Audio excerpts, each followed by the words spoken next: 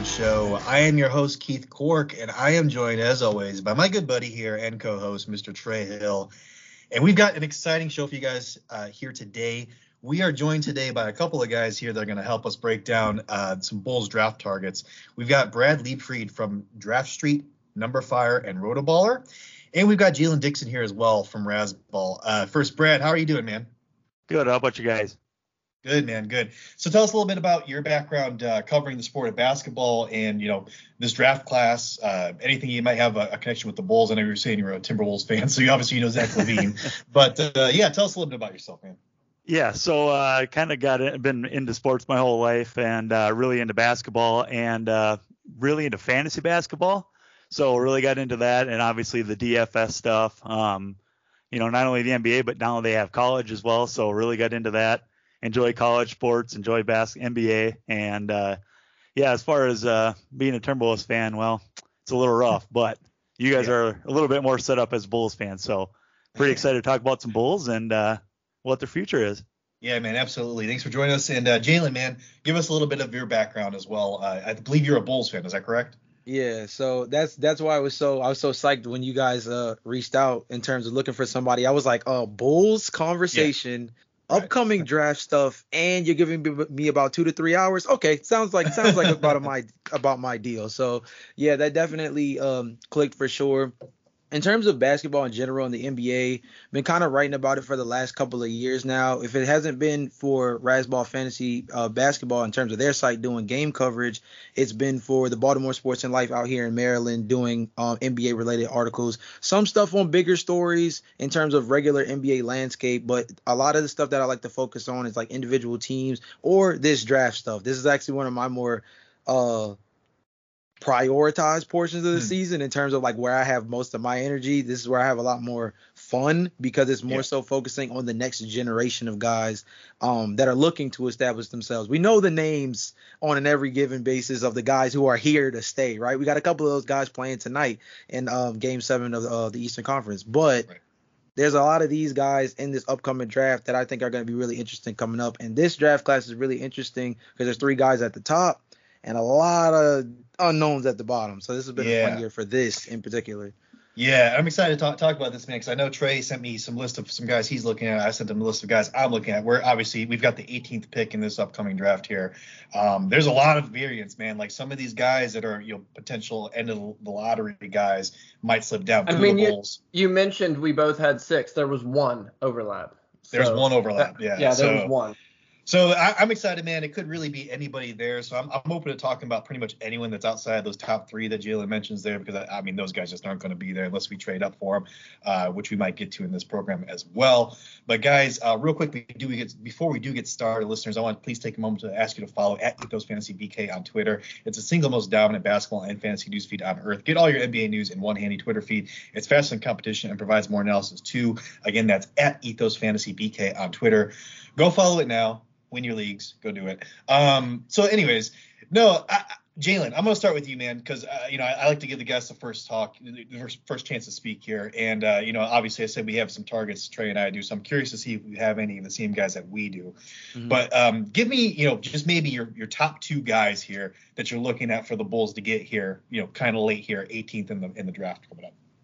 Yeah, man. So the biggest thing that I look at when you talk about this draft class being so devoid of the wing position and that being our most glaring hole, like I think wing and inside, like depth inside in general, right? We need more size is like what I'm trying to say in general, right? Mm-hmm. Whether it's the 3, the 4, or the 5, we need size. Whether these guys are switchable or not, we'll get there when we get there, right? We did that with Pat Will, for example. The first year we kind of experimented with him in the 3 and 4, and we saw some good strides, but we saw some things, especially on the defensive end, that we need to see work towards, right? And I think in this draft class for us, because we have to go at this with the perspective that we're drafting around Zach. Unfortunately, that is something that free agency comes after. So we're making these decisions a little preemptively, right? But I think the main thing is we have to make these decisions as if we're drafting for Zach. So I guess the 2 guys that come to mind, one I love, one I'm not as big on.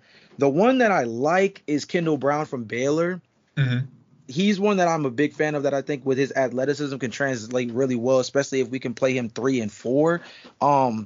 where in the rotation he falls will be kind of important, impacted by his ability to come out and show out on the defensive end early, because we know we don't need help offensively. I think we've got more than enough in terms of ball handlers and guys who can create offense for themselves to go along. But I think we showed really big strides defensively this year, but our lack of size, it really hurt us in the rebounding department. We were bottom 5 in rebounding this year. It really hurt us in particular matchups. For example, Milwaukee, who was huge compared to us, right? We looked tiny compared to them in certain lineups. So Kendall Brown helps in that direction. And then the other one, the guy I don't love, but I think makes sense because Vooch is not a defensive center, is maybe Walker Kessler. I think it's a reach at 18, maybe, but I think with what we need and us being so low at 18, I think all the centers that you'd like by that point, right, the Mark Williams of the world and guys of that nature, obviously the top 3 guys fall into the power forward center direction, but Jalen Duren, Mark Williams, those guys are going to be gone.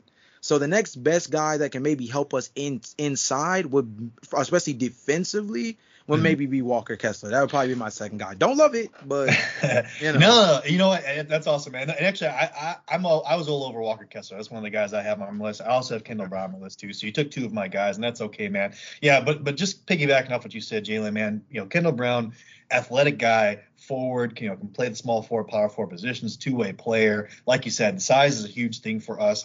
He does have some size to him, and like you said, he does have that ability, theoretically, to switch on some of the bigger guys and also to guard the perimeter. So something that's going to be huge for us, obviously. Like you said, Patrick Williams. Trey, I know you and I are both big Patrick Williams stans. Can't say enough about the guy. Doesn't necessarily shine on the offensive end, but on that defensive end, that's where I love to watch him play basketball. But yeah, Kendall Brown, 19 years old, got that size, got a lot of activity off the ball and strength around the basket, above the rim, explosive player.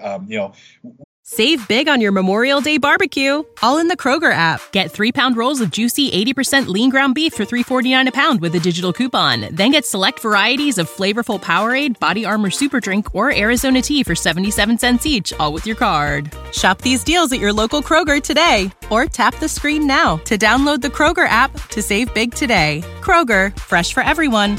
Prices and product availability subject to change. Restrictions apply. See site for details.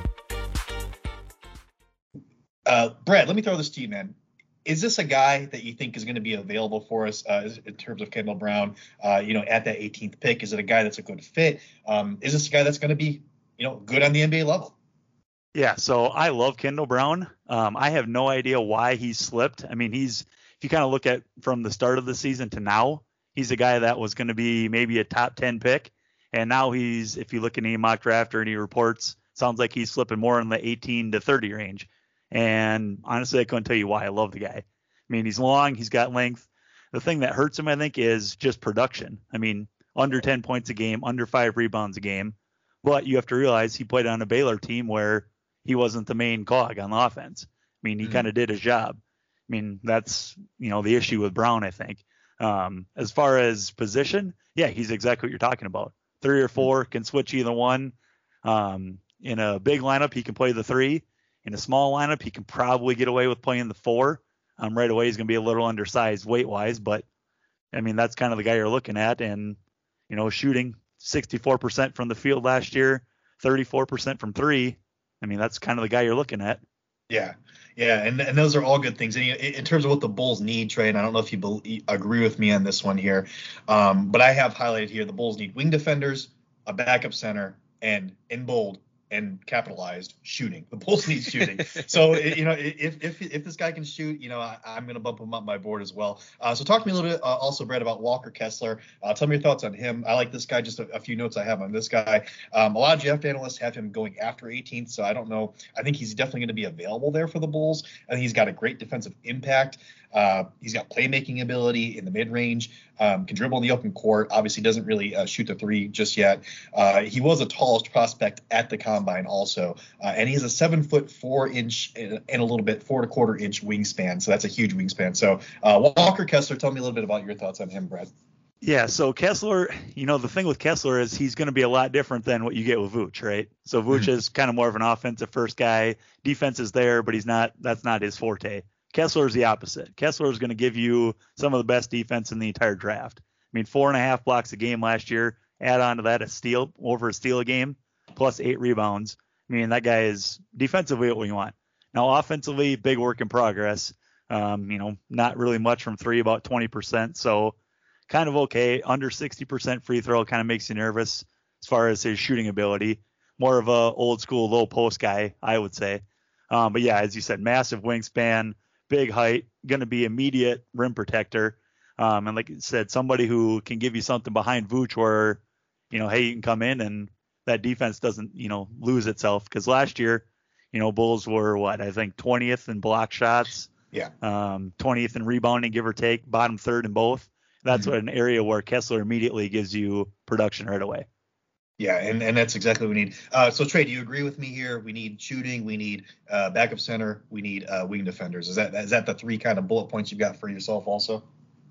I mean, for me, it was Jalen's. We need 3, 4, 5s. We need size. We need bigs. And for me, especially after watching these playoffs, I'm really focused on, are they going to be able to play on a string on defense when it comes down to it? So to me, I'm looking for somebody high-level defender types that are like 6'8" or taller. Yeah. So who do you got on that list? Give me your top two guys on that list. So my top two guys, like Jalen said, I expect them both to be gone at 18. I've got Duren and Mark Williams. To me, I wonder, are either of them talented enough that we try and attach maybe Kobe White and some other stuff to move up if one of those two starts to fall down the draft board a little bit, say like Dyson Daniels moves up, because I think he had a really great workout. The Oklahoma City Thunder, you never know what they're going to do at 12. They might draft somebody that most people have in the 20s. So, like, if one of them starts to fall, I think those two guys are the two prospects I have on my list that I'd be willing to try and trade up for. And I kind of wanted to see what you guys thought about what prospect are they high level enough prospects that they would be worth moving assets to try and get. Well, let me say this before I'm gonna let Jalen answer this first, but let me say this first is that Arturas is gonna be working those phones, man. Like that guy is gonna be on the phones. Someone gets slept on early. I could see it happening, especially I don't know if Kobe's got a lot of trade value right now in the market, just to how he played in the playoffs. But the Hornets, they've got a lot of young guys already. They've got 13 and 15, I'm pretty sure. Like, they might be willing to move. There might be opportunities to move up potentially. Yeah, especially if you're willing to throw that 18th just to move up, 5 spots or whatever. But Jalen, man, what do you think? Are those guys that you're willing to reach for, Duren and Mark Williams? I think that's a great point about Mark specifically. I'm here on Tankathon, and Mark Williams is projected at 13 right now. So especially you talk about Charlotte being a trade target, with them having 2 picks, that might be something that's a little intriguing. And if you can get within that lottery, even if it's at that bottom mark at 13, that might be a really good spot for them, especially because Charlotte knows they're 2 picks later. They got one more. As long as they hold on to that one in the trade package, they still got a little bit of direction there. Dyson Daniels is an interesting name in terms of when you just talk about guys moving up. I think his momentum is too significant. But you want to talk about just an all-around factor on both sides of the ball. I think he was a guy who caught on late in his G League tenure, but I think he's a guy who's gotten a lot of noise. I still think out of the two guys mentioned, Jalen Duren and Mark Williams, I'd actually beat for our team. Again, and we're still factoring in drafting as if we're drafting around Zach. That's like the mentality I'm in. Right. I'm trying not to let go of this man until he signs the papers. So basically, I think Mark Williams is a better fit for that trajectory, right? He's already got the veteran mentality kind of walked around. He was easily one of the best defensive players in the country. He's a guy who's shown that he has switch ability. He's a guy who can cover, let's not say the 1 through 5, but I think 3 through 5, he's got pretty locked down in terms of being able to slide his feet. He's not as much of a non-factor offensively as Walker is, I think, when we talk about that comparison. But he's not as raw as Jalen Duren is. I think Jalen Duren has a trajectory that could make him, one of the better centers in the league, which is a position that fluctuates on a year-to-year basis. But I think that Mark is a guy who, just with his fundamentals now, is a guy who could be an impact player as a backup center today. So it sounds like you're trading up for Mark. Yeah. But would you trade up for Duren? I don't think I would trade up for Duren. I think the raw talent is enough to maybe call and see about it, but I think the package itself is going to be a lot more determining on whether or not it's worth. I think being able to get to 13 is a lot easier. And fellas, let's just keep it a bean. I think Mark Williams is better than Tristan Thompson today from what Tristan Thompson gave us. So I think that alone should make us feel a little bit better. Look, if we make a move like that. I was behind that Tristan Thompson signing when it happened because too. I was thinking old Tristan Thompson, and what we got was not. It was old, but not the right old Tristan Thompson. It was like he did not look like the same guy out there on the rebounding side of things. Brad, so tell me, man, you're kind of the third party here that's not a Bulls fan. So tell me, are we being like, are we smoking crack here? Can we trade Kobe White and our 18th pick up for the 13th or 15th pick? Is that something you could see happening? Is that somewhere where you could see Durant or Mark Williams being available? Yeah, I mean, that's definitely the range for all those guys. Like you said, Durant, I think he's probably going to end up being one of those guys where he gets to a workout and people get him in the office or the building and they go, wow, I mean, that guy is special. He's going to move up just because they see the physical attributes with him. So that's maybe where I don't know if that'll be enough to get 13 to move up to get him. Now, like you said, does a team like that move, to Charlotte say, yeah, we'll move down and gather assets? That's hard to say. The issue with Charlotte specifically is Charlotte has a huge need at center. Mm-hmm. So I think it's a little tough for them maybe to move back when they get their pick of Williams, Duran, name your center there.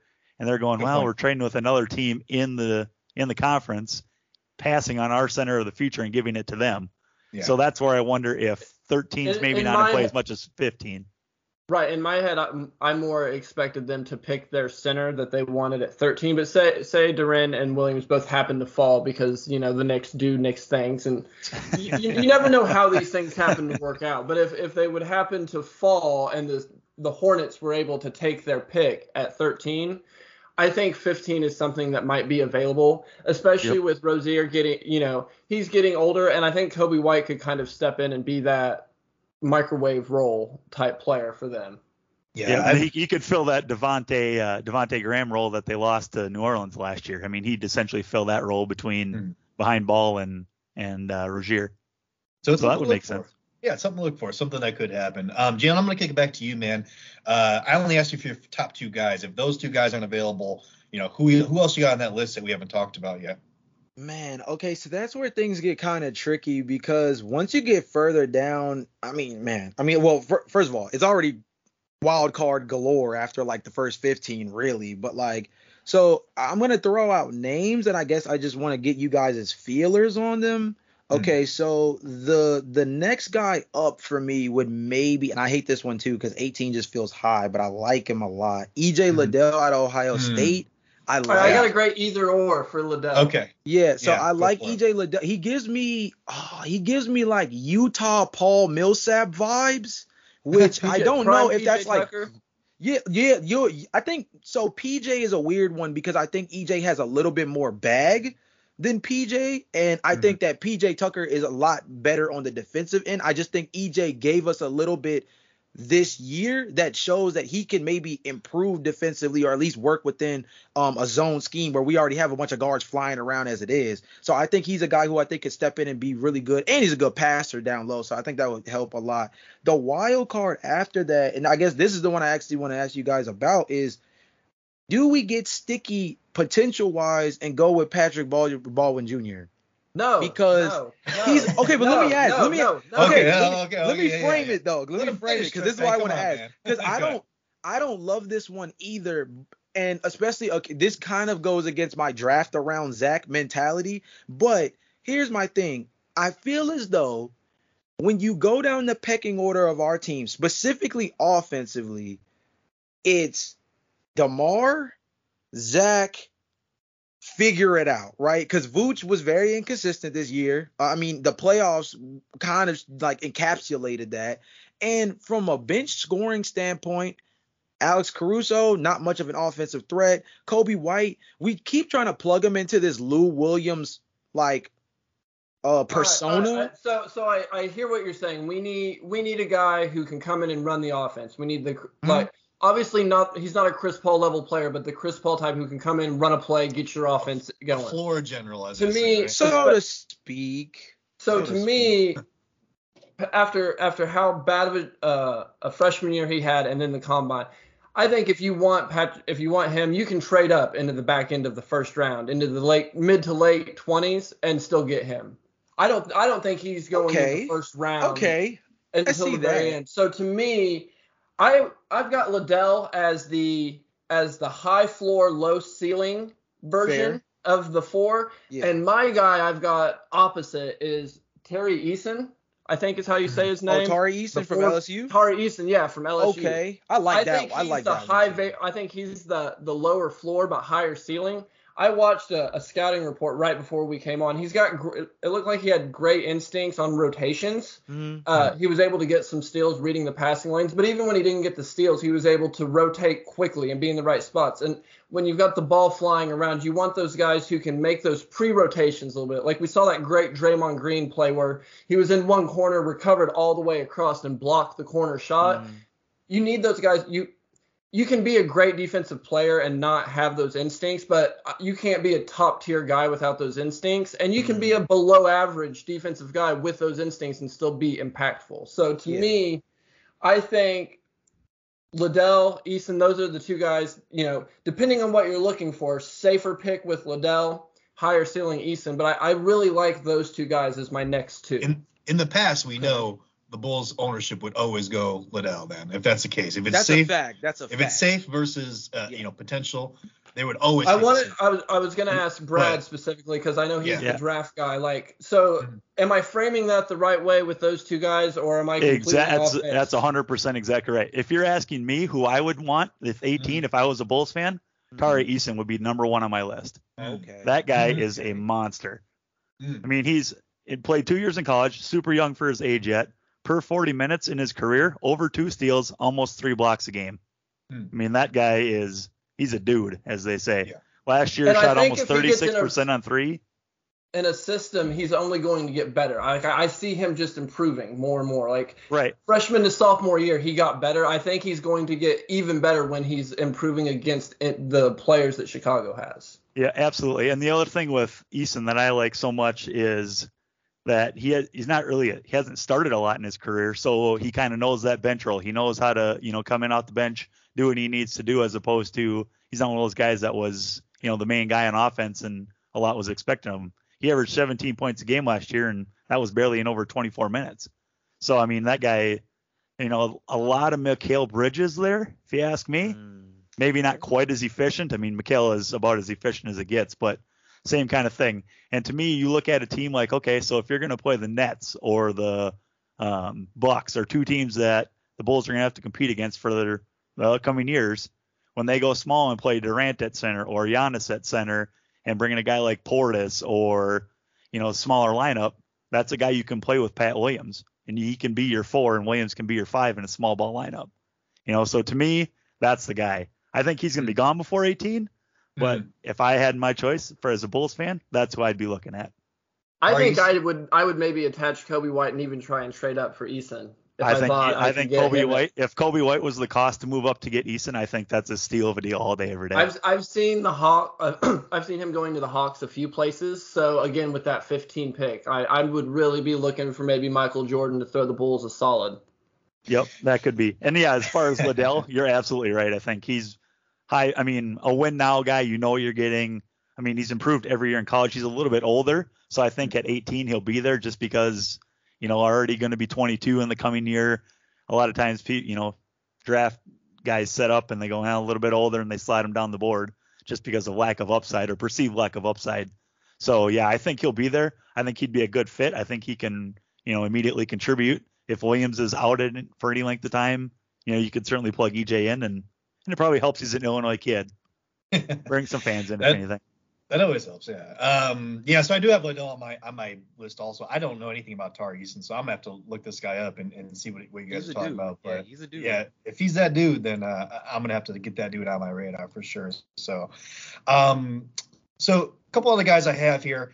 And I actually looked at USA Today had a consensus. They took all the experts draft picks and then kind of just lined them up by number based on the consensus. So if you actually look at that and a consensus pick at number 18, they've actually got Ty Washington, point guard. Fast point guard with scoring ability, seems to really fit an up-tempo style of play, which we know the Bulls like to get out in transition, score in transition. One of the best scoring teams in the fast break this season. I'll get to you, Jalen. I haven't heard from you in a minute, man. Ty Washington, how do you feel about this, man? So The way I view that is USA Today knows a little bit more about Lonzo Ball's injury than we do. That's my viewpoint on that being the draft pick that we go with, because I like Ty. I was a big fan of him coming into this draft class and up into this season, and he's got measurables that do look good moving forward. 6'3" with a 6'8" wingspan. He's a guy who definitely, like you said, plays with pace. He's a guy who I think makes good decisions, and I think on a team where he's not going to be asked to do much offensively, he has enough of a package where he can create for himself, but not so much of a package that he's going to rely on that and hero ball his way through. We have guys that can work within that, and if he's just the setup man for this, I think we have something there. But I think drafting a point guard at 18 indicates to us that this Lonzo Ball injury must be much more serious than we would hope going into next season, considering all the time Lonzo's missed already. I'm still going to die on the hill that it's wing or up, just out of the mere fact that, again, that Milwaukee Bucks series was tough to watch when you think about just how outsized we were. And you look at it, and it's not getting any easier throughout the conference in terms of the size that's coming into the league, along with the guys that are already around. And personally, Ty is going to be there, so they're not wrong in terms of his availability. I think he's going to be there. But like I said, I'm dying on the hill of winger go home. I think we got to get a big guy. Yeah. Well, the reason I got one other one. Sorry, one other real quick. wing. Reason I was looking at Ty real quick. Again, outside, I think shooting is something the Bulls need to address. I mean, if you look back at the last season, we talked a lot about rebounding numbers. We talked about, some big stats that, were tough to swallow. But there's also shooting, 3-point frequency, 29 or absolute dead last in the league, 29th in 3-pointers made. Now, we were 4th in 3-point percentage, so we shot the ball well, efficiently when we shot the 3-point ball. But we just weren't taking enough to open up those spaces that we need to have DeMar DeRozan, Zach LaVine, and Vooch shooting from. There's just not enough spacing on the floor. So, I could see tipping your hat. It might be a tip of the cap here towards, Lonzo Ball having a more serious injury than we believe right now if they do draft a point guard. But I also think that's filling a need. You're filling a need of outside scoring when you draft a guy that can shoot from the outside. Go ahead, Trey. What were you going to say?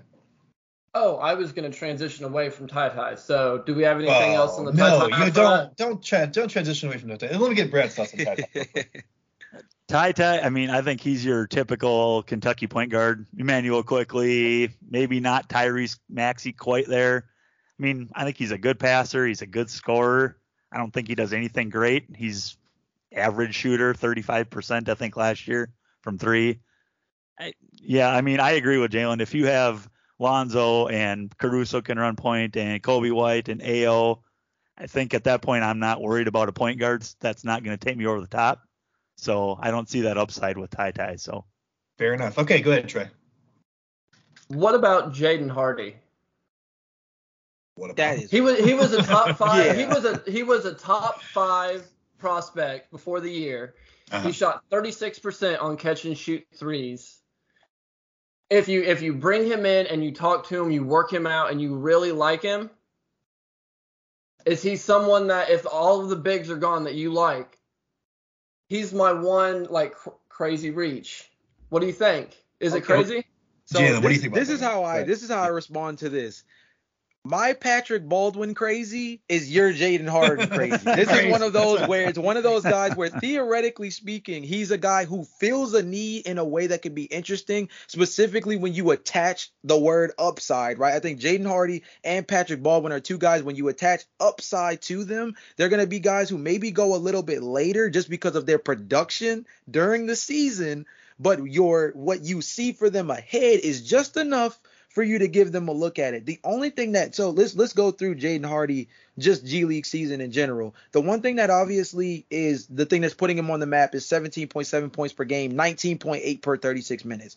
26.9% from 3 is rough, but the catch and shooting numbers is real. I actually kind of watched some tape on that, and that is a big deal. And I think especially on a team filled with drivers across the board in the Bulls, he's going to have a lot of catch and shoot opportunities, but he's not a big passer.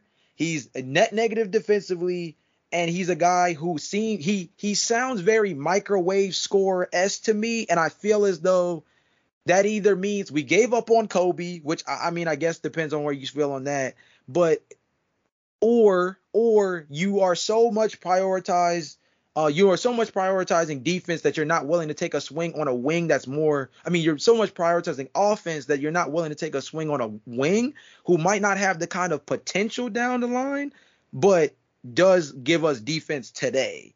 So I think that would be the thing is with Jaden, he gives us offense today theoretically, but he's a guy who I think he has that high ceiling, low floor thing that we talked about earlier, but in a way where he's much more of a wild card than a handful of the prospects in this draft class. I think the Kobe White point is the big thing. And for me, Kobe White's going to be, you're going to have to re-sign him after next year. And I think, that's one of those break glass in case of emergency. That was my throw it out there. So everything you said, I agree with 100%. But again, the catch and shoot, I think ideally he's coming off the bench and he's being like that secondary, even tertiary, like the third guy. And he's creating off of a defense that's already bent, and he can either catch and shoot the three or he can attack a closeout. Mm-hmm. And I think that's going to be how he maximizes his potential in the NBA. Mm-hmm. So I think we're going to let Brad go after this segment here, and we're going to talk some Zach LaVine sign and trades. But before we go, I have one more guy I want to throw out there for you guys and get all of your opinions on him. And if this is a guy we can trade up for, or a guy that slips and he might be there at 18, I don't know. That's why I want to ask Brad first. Jeremy Sochan, is he somebody that the Bulls have a realistic shot at getting? Is he somebody that we can trade up for? Go ahead. I don't see any way that he makes it anywhere close to 18 at this point. He's the it guy, I think, for a lot of the talking heads in any, ESPN or any place you look. He's the it guy that's moving up from start of the year late first round to he kind of switched spots with Kendall Brown, his teammate, to the point where he's almost, I think, a lock to go in top 10, if not at least the lottery, just because he's kind of the prototypical 3-and-D wing guy. Kind of like a super Brandon Clark is kind of what I think of him. So, yeah, I think he's the guy that you'd have to trade up for sure to get on.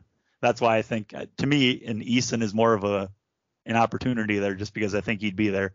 I mean, Sohan would be awesome for the Bulls, but I just don't think he's going to make it all the way to 18. So, what do you think, Jalen? So, yeah, I got to agree. I mean, let's look at the setup, right? So Tankathon has him going 10th to the Wizards, which is actually not crazy of a fit. I don't like it because I feel like they've drafted wings every single season, and that's true. Hit or miss, to say the least, right? If you go through the last 4 drafts. But at the same time, it's a guy who is realistically fits them. After is the Knicks. I see the Knicks going for a center. That's kind of where I think Jalen Duren might fall, or Mark Williams might fall into that pocket. Then you go to OKC, who's obsessed with just super athletes, right? So there you go. That's one team that you almost might be able to pencil in as going for a guy like Sochan. You got 2 cracks from the Charlotte Hornets who love the idea, or should love the idea, of putting athletes around LaMelo Ball, right? They're must-see TV for a reason as it is, and they're the it kids on League Pass because of their athleticism around him. That's right. A guy who fits that. I mean, Did you say the Knicks? Yeah, the Knicks are an interesting one that I think they go center. I think they go center though. Right, I just feel like I could see that so guy being a Thibs. Thibs could love him. Mitch. I think Mitch is a free agent though. I think so. Yeah, Mitch is a free agent.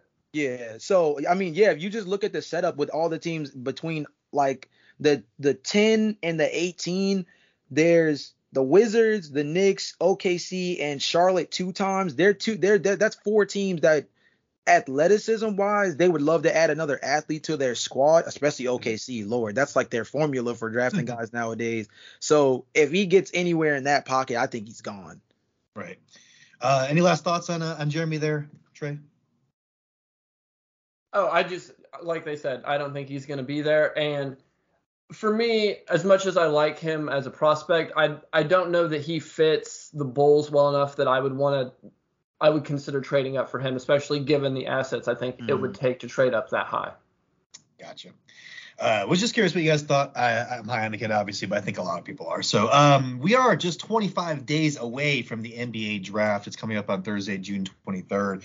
And we've got an exciting list of guys here that we talked about today. I'm sure there's guys we even missed that the Bulls might be considering. But we are going to say goodbye to Mr. Brad here. He's got a run here. But thanks for joining us, man. And where can people find you on Twitter? What are you working on now? Just give us where we find you. Yeah, so Twitter at Leapfried6. You suppose you have to look that up, get a little spelling, Yeah, otherwise just on Rotoballer and kind of on Twitter. Absolutely, man. And thank you again for your time, and hopefully we'll have you on again here. Thanks, fellas. Bye. But we are going to have Mr. Jalen Dixon stick around with us. He is a Bulls fan, so we're going to talk a little bit of Zach LaVine sign and trade scenarios. And before we do that, I want to tell you guys there is no such thing as a fantasy offseason, only the pre-draft season. And here at Sports Ethos, the pre-draft season has already begun. Our expert analysts are churning out important lessons learned and draft analysis on incoming rookies so you can get a jump on your prep. And we'll have incredible free agency and summer league coverage as well, but only if you're part of our premium member team. Head to sportsethos.com and click on the premium tab to grab a fantasy pass today.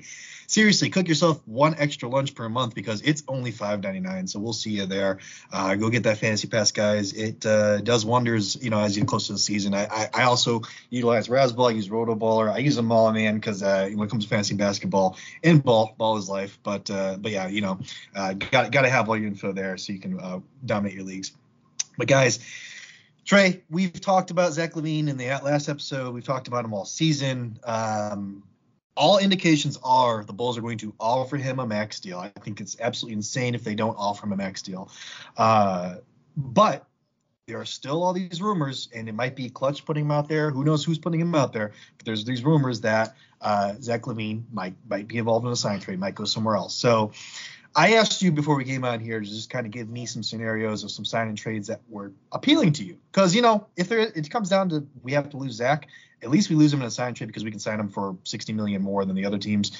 So I think he'd want to keep that money. I don't know. I mean, even if you have hundreds of millions of dollars, I think $60 million is a lot of money. So let's do this. How about you give me your least favorite of your sign and trade scenarios? So my least favorite is if he just insists on going to the Dallas Mavericks and playing with Luka. At that point, maybe taking back Tim Hardaway Jr., Dwight Powell, who is expiring after, so I think you'd have to re-sign him potentially, maybe, and then the number 26 pick. Yeah, for me, Tim Hardaway Jr. He has a contract that actually goes down in value. I think he makes $21 million this year, $19 million next year, then $17 million the year after that. I have a soft spot for guys who take contracts like that. Shout out to Vucevic. But to me, that's my least favorite, and I really don't want to do that one. No, you're not getting a whole lot back for that. It's not a great haul for him. Do either of you two have a better Dallas one? Well, yeah, let me ask you this. So let me ask you this before I give you mine, because I do have a Dallas one. But why no Jalen Brunson? Is he not involved in your sign and trade there instead of Tim Hardaway Jr.? I mean, good. I feel like that would be a lot of capital for them to tie up, and I think if we move Zach, it's not necessarily trying to compete with DeRozan and Vucevic, but it's resetting and trying to compete with Lonzo, Caruso, Patrick Williams, that sort of thing. You have said that before. I don't necessarily agree. I think if they give up Zach, you still got a pretty good team with DeRozan and Vooch leading it. Jalen, give me first your thoughts on Trey's scenario here, and also just in general what you think about Zach LaVine and whether or not there's a chance that he gets signed and traded as opposed to just re-signing with the Bulls. So the Dallas one is tricky. I feel like that's a really interesting one, and I get your point on the Jalen Brunson thing. I think the capital thing is going to be really interesting because he's due for some money too, right? So, I mean, at the end of the day, that's going to be like, what does his number look like? Because at the end of the day, you cannot disrespect the way he did this postseason. I know last year was what it was, and he got a lot of flack for not being helped to Luka. And I know this last series doesn't really help his case, but he showed a lot of upside in the postseason, especially in the earlier rounds. That's going to help him get paid by somebody. So if it has to be us, I don't like that. I don't like that much, but I could see why you say from a talent standpoint, if we have to get the best possible package back, something with him in it might probably be better than a lot of other packages we are offered. A lot of capital, like Trey said before, but maybe at least from a talent perspective, you could convince somebody into it. Now, Zach LaVine in a sign and trade scenario, regardless, man, I just think that the synergy between him and DeMar DeRozan this season, and you have to take a lot of that from things that were said in media and things like that in terms of him, in postseason press and post game pressers and things like that. He was the one who said that they're the best duo in the league. Well, you don't leave half of the best duo in the league. That's my personal opinion. Whether you believe they're the best duo in the league or not is, of course, all opinion. But from his perspective, he felt like they're the best duo in the NBA, and you don't leave half of the duo, right? But I think on top of that, the extra $60 million, enticing as I don't know what, I understand why Zach even wants to entertain free agency, though, right? I do kind of understand it because he's never seen real free agency before, right? He played on the Timberwolves. That was wishy-washy at best. Even when he was a restricted free agent, he wasn't a max level restricted free agent. Right. It was the Bulls front office saying, well, we like you, but we don't love the idea of giving you all the money we have to. So how about you go find someone who's going to give you a lot of money, and then we'll just match it. Right. So to me, that he's being represented by Clutch, I think this is really them sending the message, hey, Chicago, we know it's a new front office, but it's still the same ownership that jerked me around last time. You better come correct at 12:01. Don't try anything cute. Just offer. And I hate. I mean, look. Last time we had to sign this guy, Zach LaVine, I was not necessarily thrilled about giving him all that money and matching the Kings' offer, honestly. And I hate that that's the experience he's had, because that does, even though this stuff might just be all smoke and mirrors, that does put that seed of doubt in Bulls fans' minds to say, oh man, maybe he still has that in his mind that last time we kind of jerked him around, and before we went ahead and gave him the bag. So that does give me a little bit of pause here. But here's my Dallas trade scenario. If we do have to sign and trade this guy, Zach LaVine, I don't want to at this point. I don't think it's a good I don't think you're ever going to get an equal player back. But like I said, Jalen Brunson, I think he'd be a centerpiece here. He'd be the best player you could get back from the Mavericks to kind of fill that void. So I got Jalen Brunson, I've got Reggie Bullock, and I've got a future 2024 first round pick. Top 20 protected, though. So it's a top 20 protected pick. You get a future first rounder. You get Bullock, who's, again, going to address some of that defense and some of that three-point shooting issues. And Jalen Brunson, man, I'm not the biggest Jalen Brunson fan, but, again, I think this is probably the best player that the Dallas Mavericks have to offer. So, Trey, how do you feel about that one, man? I mean, in terms of value, I think Bullock's a really good defender. I think he's a good piece to have. He's like the opposite of the Tim Hardaway Jr. piece that I was adding in my deal. Right.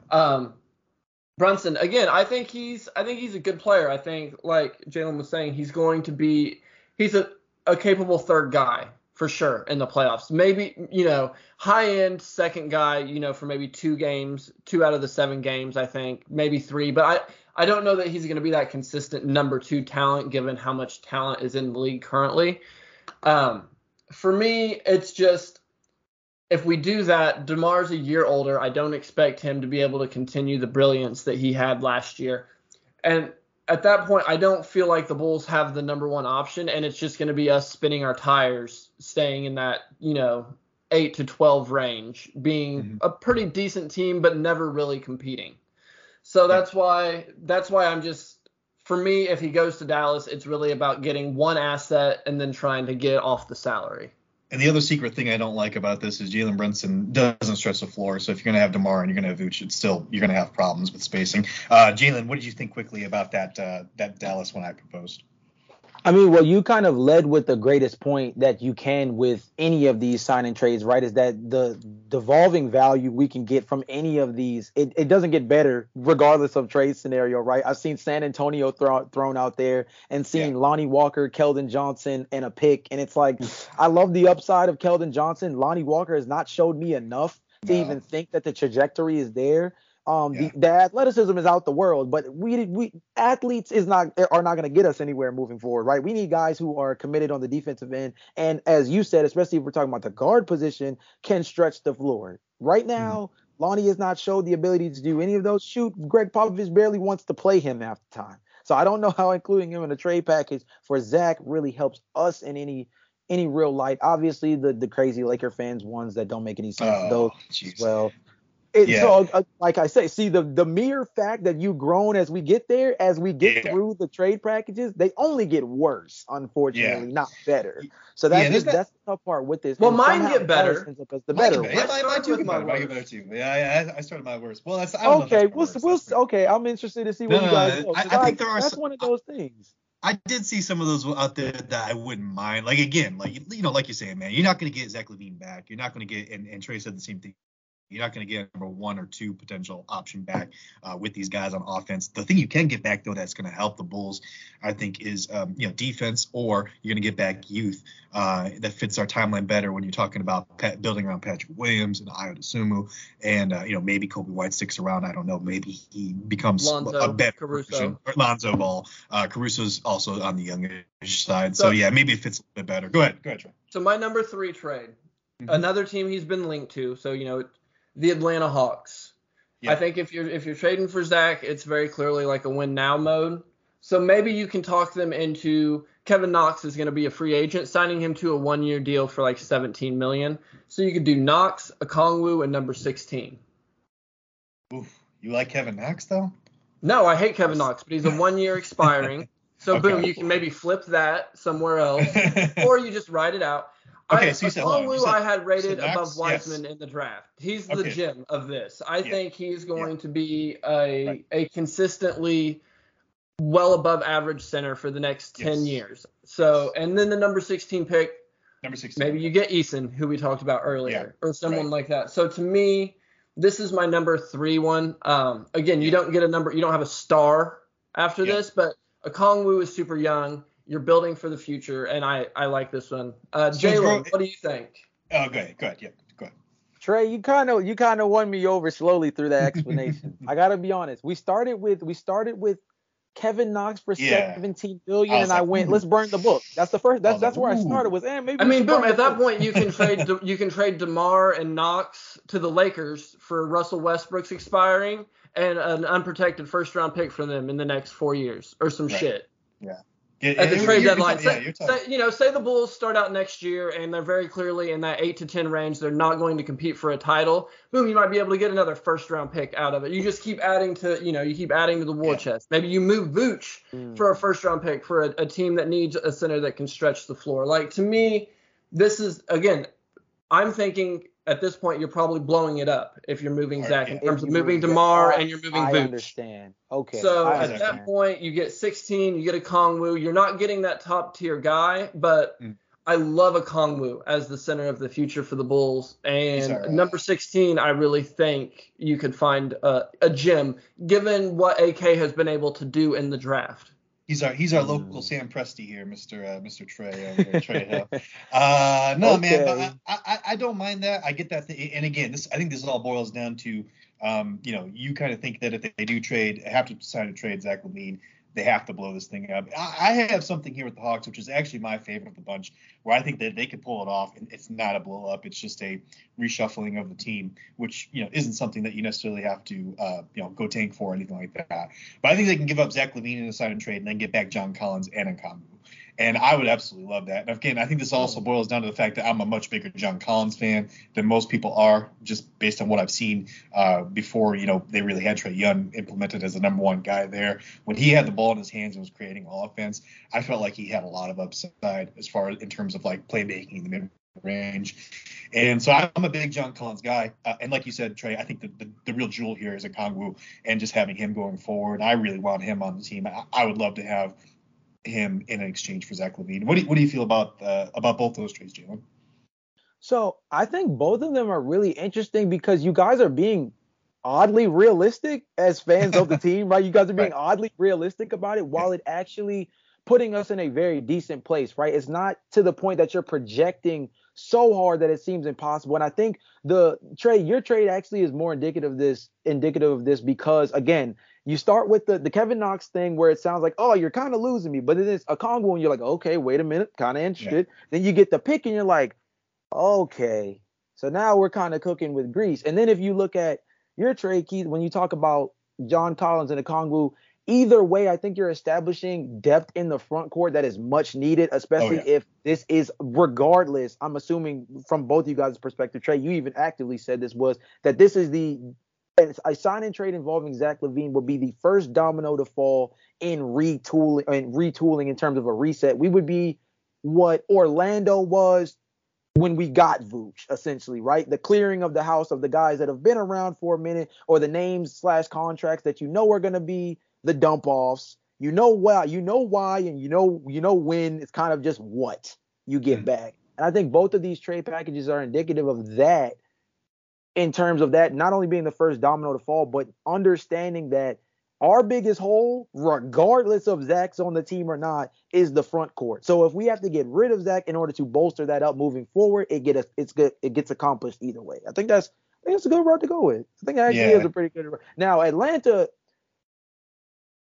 why does Atlanta say yes? That's the question I want to ask you guys, because I think it's easy to say Trae Young gets a secondary ball handler, and he desperately needs another second. He needs another guy that can handle the rock, because it seems like Bogey can't really do it. It seems as though they've gotten, they got Wright, they got Kevin Huerter, Gallinari. They got guys who you project as being those dudes, but haven't really done that so far. So getting Zach is an instant upgrade over all of those guys. But I mean, you hear so much about say yes for that, though. You hear so much about heliocentrism in basketball, like with Trae Young, Luka, and all this. I think if you bring in Zach as the number 2 guy, that kind of helps take the pressure off of Trae Young a little bit. So to me, Atlanta does this because Zach and Trae get together and they decide, okay, Zach wants to come and play in Atlanta, so how do we make this happen? I would love to be able to get John Collins and a Kongwu. To me, though, I don't see them giving up 2 talents like that. Because if you're trading for Zach, you're looking to win now. So I think if you can talk them out of a Kongwu and the number 16 pick, that's a little more realistic, because then they'd still have Gallinari, John Collins, Capella, Bogdanovich, Trae Young, Huerter, DeAndre Hunter, and Zach. Like, they would have a lot of talent. So to me, well, I agree. I love John Collins. I think John Collins and Vooch starting, and then a Kongwu coming off the bench, and then a Kongwu eventually replacing Vooch in the next year or two. I think that's a great front court rotation.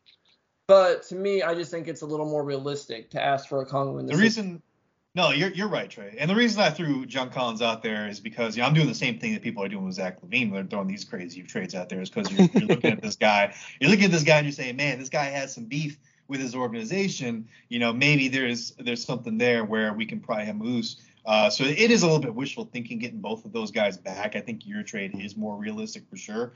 But I think if the Bulls can get that package back, that's why I put it as my favorite. I think that's, like you said, that is a fantastic front court rotation when you got Vooch, John Collins, and then Okongwu coming off the bench. And then, like you said, Okongwu would be the guy of the future, because Vooch is expiring, I believe, at the end of next season. So, yeah, fantastic, man. But all right, let me give you one here I like also, which is kind of out of left field. This is actually with the 76ers. And the Bulls would get back Tobias Harris, Matisse Thybulle, who we've already been linked to before, obviously. We get back a 2023 first-round pick, a 2026 first-round pick, and a 2028 first-round pick. You're stacking up 3 first-round picks, and you're getting Tobias Harris. Not an equal trade with Zach LaVine, obviously. So this is more about stacking up some future assets. Trey, you're laughing at me, man. Go ahead, laugh at me. You know what else you're stacking up? You're stacking up people on this call that are face palming right now, because no, this is a terrible idea. As much as I love the idea of AK having a bunch of picks to work with and maybe just eating that Tobias contract, I think Embiid gives a team a certain ceiling. I think Harden's going to come back a little bit better, maybe not great, but better. To me, those picks, I wouldn't be for it. It's just not for me. Go ahead, Jalen. Rip into me, man. What you got? So I think that the way I view that trade is our faith in AK, really speaking. Like, I think that kind of trade is our faith in AK being that invested in what we understand his track record is. Because it's just like Trey said before, it sounds like this trade package particularly is AK is going to get us some guys, and that'll make it all worthwhile. Yeah. And I understand that. I do. I just don't. I don't like that. Were any of That feels any of more those aggressive of picks? a reset than I've ever.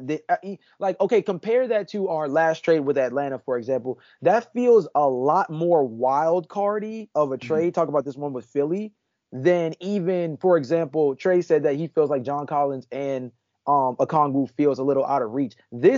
I feel as though that somehow is less of a wild card of a trade that is possible than us turning out this trade and getting that level of hits on 3 draft class down the line.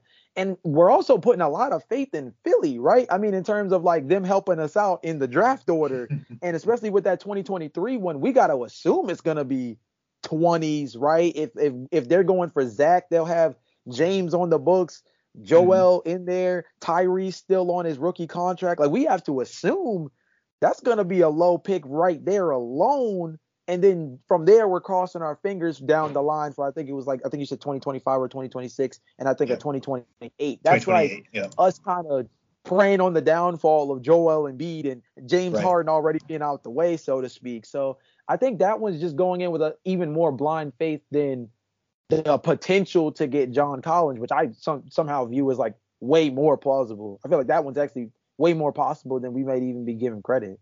Well, let me say back in. Oh, go ahead. Defend yourself. Let me give my little defense here, because I just got double teamed. I feel a little down. No, it's all right. It's all good. It is out there, man. And this is not my favorite trade by any means, but I think in terms of Philly, right? Let's talk about Philly and what their pressures are right now, especially at this last season, right? You got Joel Embiid, didn't get his MVP. Bow out early in the playoffs yet again. Doc Rivers, you're not sure if this guy is the answer. Also, you say he's going to coach next season, but again, just dropping leads in the playoffs. So I don't know what's going on there. You're getting desperate, man.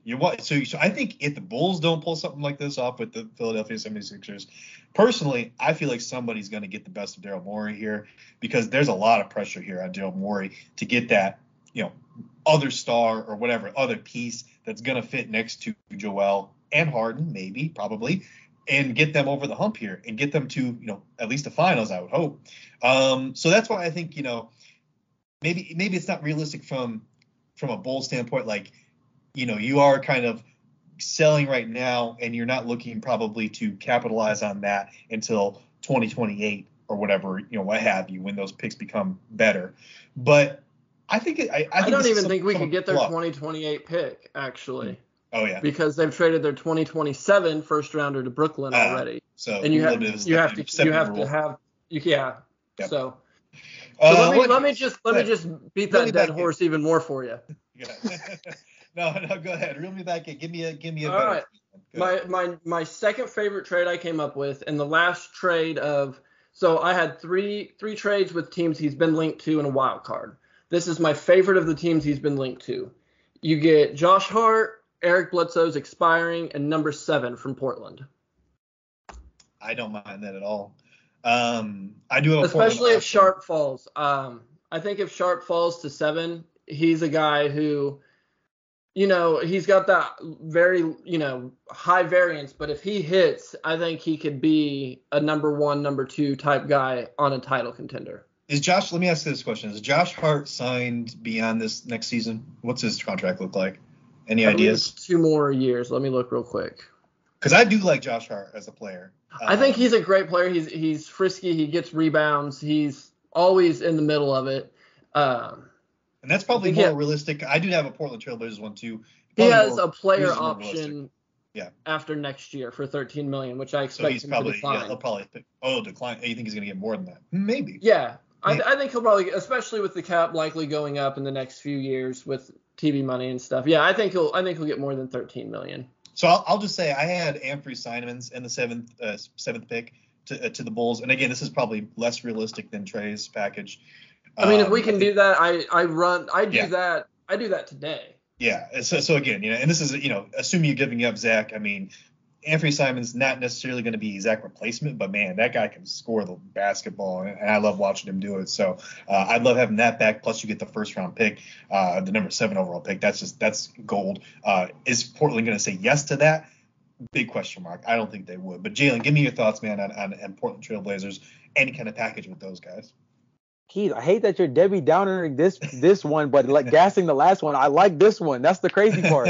Okay, so let me tell you why. And I think the us taking the look back at Anthony Simons, I think that one's intriguing too. And I actually think that one's a lot more realistic. Again, I think that one's a little bit more realistic than we're giving credit, mainly because of this concept that I feel like is kind of getting lost in the sauce with all this is, do you really think Portland is going to commit to, they just traded CJ McCollum because of the idea that the concept of building around two small guards wasn't going to work. And so their way of trying to re-up is trading for Julius Randle, signing Anthony Simons, who again is a small guard next to Damian Lillard. That's your way of solving it, going after Julius Randle or Jeremy Grant in a trade package and retaining Anthony Simons and still building around two small guards, but at least this one's younger. Like that doesn't. So for them, conceptually speaking, that them keeping Anthony Simons would be sleepwalking anyway, right? Because it's a repeated offense. It's the idea that you thought getting rid of CJ would help you moving forward, when the truth is, outside of helping you in terms of the picks, and Dame still wasn't happy at 7, as he shouldn't have been considering the circumstances, but you get the 7th pick because your team wasn't as good. But in terms of moving forward, so here's my question then. Yeah, go ahead. In this scenario, we're assuming Zach decides he's going to Portland to play with Dame. Do you think Portland is better moving forward with Josh Hart or with Anthony Simons? This is with them getting Zach? Getting Zach, yeah. Getting Zach. Josh Hart. And a reminder that Josh is 27 and Anthony Simons is like 23. I think Josh Hart. Josh Hart's still though. Yeah. Josh Hart's still though. Because to me, defensively, that's their role, and Josh is the only breathing pulse they have on the team, at least this past season. And I think Zach's effort level this past season is indicative. Remember, he was coming off of the USA. He was coming off the USA visit during the Olympics as well, and that really upped him on the defensive end. I think if Zach is committed defensively in the backcourt, and you have a guy like Josh Hart who can play the 2-3 next to them, that's much more enticing for their team moving forward than just another guy who can score the basketball in Anthony Simons. They've tried the shootout route. They've tried that before. That's not going to get them where they want to go. Well, let me ask you this question though, and it's kind of similar to what Trey just asked there. But I agree with you that Josh Hart's a better fit next to those two guys. But how is Dame Lillard and Zach LaVine different than Dame Lillard and CJ McCollum? Zach LaVine's athleticism allows him to put pressure on the rim in ways CJ can't. Okay. And I think that play style alone creates open lanes, especially shooting wise for Portland, in ways that I don't think having Dame and CJ works. I think that those two guys are so ISO heavy and perimeter players that having a guy like Zach is almost a breath of fresh air out of this sense. He is a guy who excels on catch and shoot, excels as a cutter, excels as a driver, and his best trait somehow, even in the midst of all of that, is just his ability to put pressure on the rim itself. So I think that alone, just that ability by itself actually gives him more upside for a Trailblazers team next to Dame than when they had CJ. I think that by itself probably is enough. Do you agree with that, Trey? Is that accurate, you think? Oh, yeah, he definitely, in terms of where he sucks in the defense with his scoring gravity, the way Zach is able to force defenses to collapse it's much more significant. It's just deeper than it is from McCollum. So I guess for me, I'm looking at it through a GM lens. I think Simons he's not Jordan Poole, but he's in that same kind of tier in terms of, microwave type guys.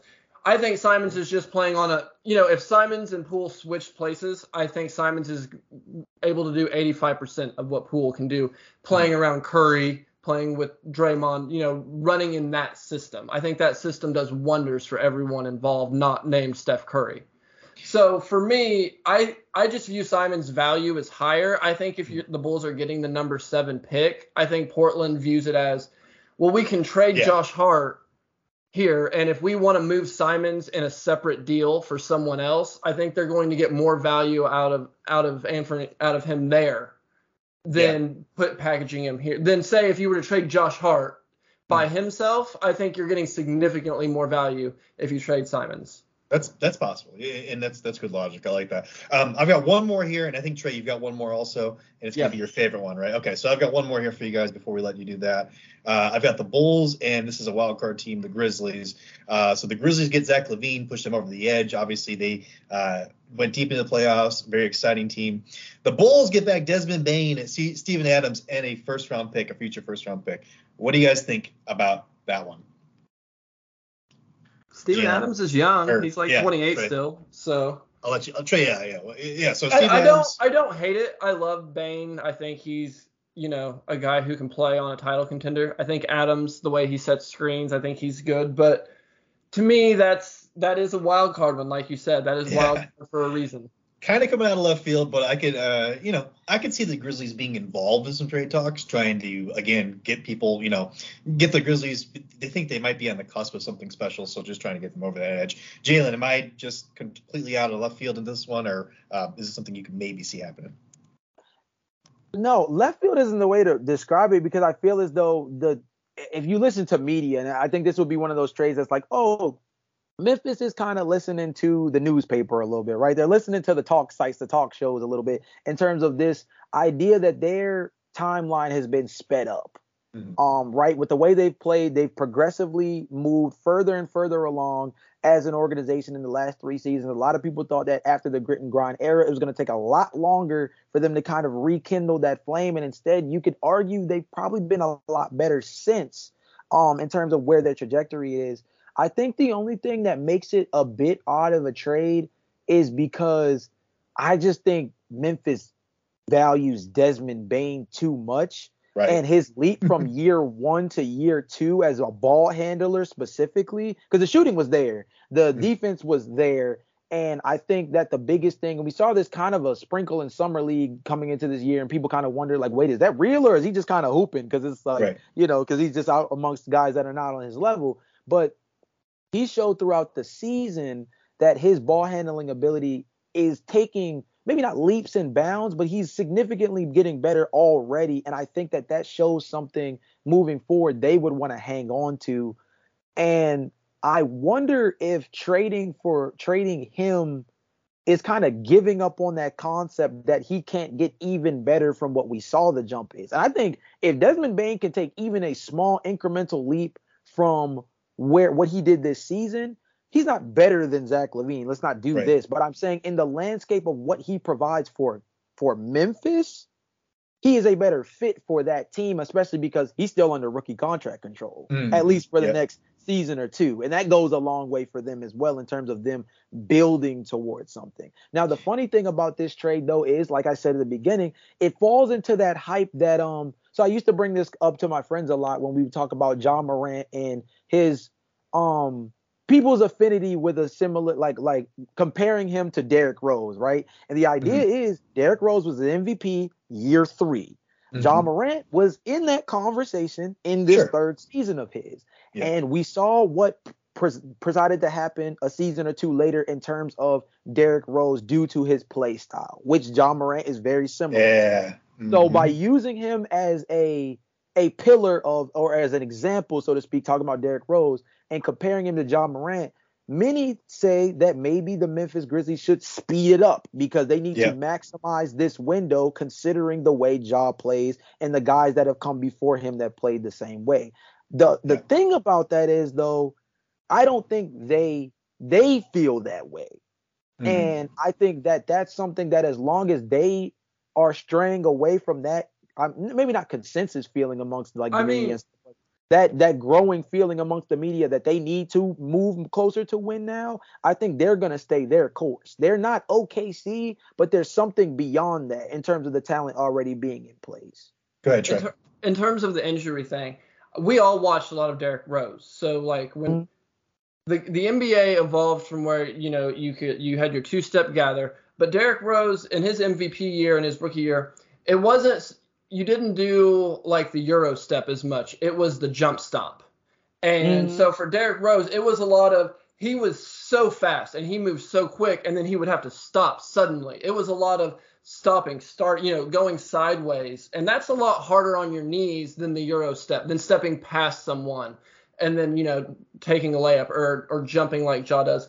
I think that they're similar players in terms of explosiveness, but I think because of the way the game is called today, I think that it's a little bit easier on Ja's knees just because he doesn't have to do the same kind of jump stop that Derek did. I think from a self-inflicted standpoint, I think you're correct in terms of it being self-inflicted, but he's still a high collision player. And if you talk about his as a high collision player, tell me, has the transition and play style helped Ja Morant specifically from an injury standpoint, right? Oh, no, I agree. There was earlier in the season, he missed significant time. He missed time during the postseason due to injury. He was beat up. Yeah, he's still a high collision athlete in terms of the point guard position, and that alone, I think, still in its own way is kind of detrimental too. I think of him like Joel Embiid in terms of injury variance risk. Like I think when he's a top star, if you get 60 games out of him in a season, you're happy with it if he can go into the playoffs healthy. Yeah. Okay. Trey, give us your last one, man. Let's get your best one, your favorite. Jalen, you got to listen. You're gonna love this one. I'm so excited. Okay. Right. I'm buckled up. All right. We talked earlier about Zach and free agency and all this, right? Who was the team that he signed with? Who was the team that when no other team wanted Zach LaVine, wanted Zach LaVine? The Sacramento Kings. Oh, bro. You want to be the number one guy? He would be. He would be. They've loved him before. Yeah. So for me, he's a California boy. He's from California. If that's really what he wants, and Zach's like, look, I want to do the sign and trade, but I want to be my dude. I want to be the guy. To me, you've got Holmes, you've got Davion Mitchell, and you've got the number 4 pick. There's rumors the Kings are looking to shop that number 4 pick for a win now start anyways. They want to break this 16-year playoff drought streak. You've got Fox, you've got LaVine, you've still got Sabonis, you've still got Harrison Barnes. Holmes and Sabonis, they didn't really play together, so Holmes is already kind of a sunk cost for them. And at 4, you can get Ivy, who I think Ivy has the potential to be a star in the league. And that immediately resets the timeline, but DeMar can still mentor the kid. I would still keep DeMar around. I'd keep Vooch around. I think he would play well next to them. So to me, it's my favorite one. It's if Zach really decides he's leaving and he wants to go somewhere, maybe Sacramento. Holmes, Mitchell, number 4 pick. Can you get a better package than that?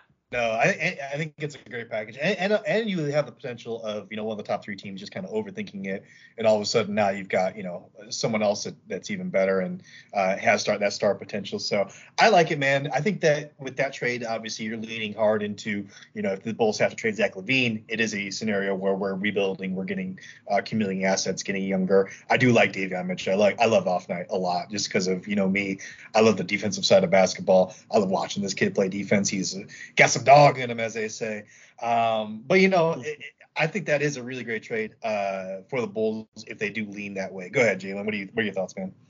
So I think I like that trade a lot more so because the 4th pick is involved in the team you're trading with. And I hate to rag on the Kings for a sec, but we kind of have to do this in terms and enable. That's why I mentioned the playoff drought, the 16 years. It is the Sacramento Kings. There is a lot of pressure on them. But I'll take it a step further. Let's just talk about this draft in general. If you're the Kings, the last place you wanted to be was 4th, right? And when you talk about their situation, I think they're happy to move up, but of course. You would have much rather moved up to one of those top 3 guys, like Houston. Yeah, definitely. Right. Yeah, so that's my thing. I think if you talk about just how the ping pong balls fell, 4th puts them, most people are pegging Ivy there, right? I think that they could get cute and go for Shaedon Sharpe, who has the potential to be a small ball 3 in a lineup with them. But I think that at the end of the day, a lot of people are pegging Jaden Ivey there. And we just saw them do Kings crap by trading Tyrese Halliburton because the guard spot was too jambled, right? So them drafting a guy like Jaden Ivey feels like a shot in the foot because they just drafted Davion Mitchell. They got rid of Tyrese Halliburton, for the very reason of everything being crouchy. So being stuck having to draft Jaden Ivey, I like his upside. Just like Trey said, I think he's got really really good potential moving forward at the guard position, but I don't think that. Honestly, you could even talk me into including the 18th pick. I wouldn't do that. That I wouldn't do. That I would not do because if Zach decides he's leaving, I would much rather be able to have the number 4 pick and then something else than settle for a Kongwu in 16. I feel like that's a crap we would do number 7 before AK. That feels like the crap we would do. It's like, oh, we got this decent trade. But I didn't include that because I don't think the Bulls would have to. But that's what I'm saying. I think that is backs against the wall. Zach has put out his statements, right? And we need to make a play. But I think under the current circumstances where we don't feel as though there's too much pressure, we still got the $60 million hanging over to kind of help us out. And we're just in a circumstance where we're like, and we fear he might dip. So we're we're trying to be proactive. I think we can get 4 without getting rid of 18. I think 4 puts it in an interesting spot because Jaden Ivey, I like him. I like Shaedon Sharpe there. I don't hate that. I think going back to when we talked about the Portland trade, we didn't really talk about the 7th pick, but I think Dyson Daniels at 7, I'm cool with that. If we're going into hard reset mode, I'm not mad at Dyson Daniels. I'm not mad at Jaden Ivey. I'm not mad at Shaedon Sharpe. Honestly, we're in a really good spot if we fall into one of those draft picks. I just think that the Kings are an interesting one because we're so used to them getting fleeced, and somehow this is fair. Like, do you guys know what I'm saying? This is one of those trades where the Kings really shouldn't have the 4th pick. Like, the way I phrase it is, I think that it's good they got the 4th pick. I don't think they should be the ones using it. My way of saying, I think they should be trading out of it, whether it's moving up or moving down to acquire more assets. I think that it's good that the Kings have it as a trade asset, but I don't think the Kings should be the ones making the pick on trade night, on draft night, excuse me. So I think that the fact that if we feel that way, I'm sure they have to sort of have that in the back of their minds considering their current roster situation. And the fact that we can kind of pick on that and we have this guy who we already know they've had an affinity for, that actually works out in a way where both teams get what they want, and it's not the worst thing in the world, which is weird. I knew you were gonna like it. I knew. Oh man, I'm so glad. So it's good, right? Obviously it's not ideal, but worst case scenario, Zach says he wants out. You can do a lot worse because again, Holmes I think is a serviceable backup big. He's a big body we can throw out there. Off night, Mitchell. If he's playing beside Ayo, Caruso, a healthy Lonzo Ball, Patrick Williams, that's just that defense is going to eat people alive. And the number 4 pick, I also liked the Josh Hart number 7 one, or whichever. But the Kings one is just that's it for me. But in terms of realistic teams he might go to, I still think the number 7 pick is the gem for Zach. If we're looking at teams he's been linked to and assets we want the Bulls to get in return for Zach, I think the gem is the number 7 pick from Portland. Well, gentlemen, that was fantastic. I think we had a really good conversation about that. At the end of the day, I think we can all agree we want to see Zach LaVine back in a Chicago Bulls uniform. I want to see this long term. I want to see this thing play out. I want to see the Bulls do well. I want to see them at least win a first round series, for the love of goodness. But man, it's there are some good packages out there. If it does happen, we won't be left, being absolutely devastated. So it's good to know that. But guys, that's going to do it for us, guys. We are the Chicago Bulls Sports Ethos coverage team. I am Keith Cork. You can find me on Twitter at BSBPKeith. And Trey, where can the people find you? On Twitter at finally. And Jalen, man, where can people find you and your work?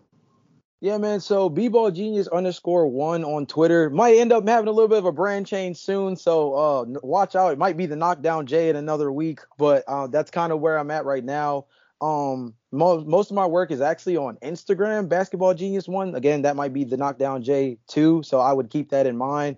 And yeah, man, it was fun talking to you guys about the Chicago Bulls. If there's one team that you can throw me on a podcast blind, say you don't even need to prep, just come on and let's record, it's the Bulls. So I was more than excited to hop on here and talk some basketball with you guys. Thank you, man. Hopefully we can have you back, man, because we go all season and fantastic. So anyways, that's going to do it for us, guys. Until next time.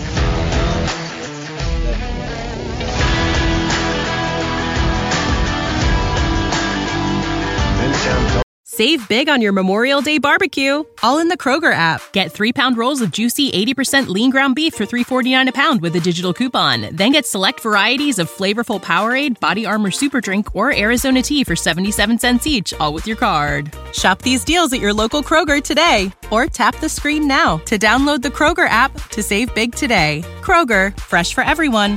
Prices and product availability subject to change. Restrictions apply. See site for details.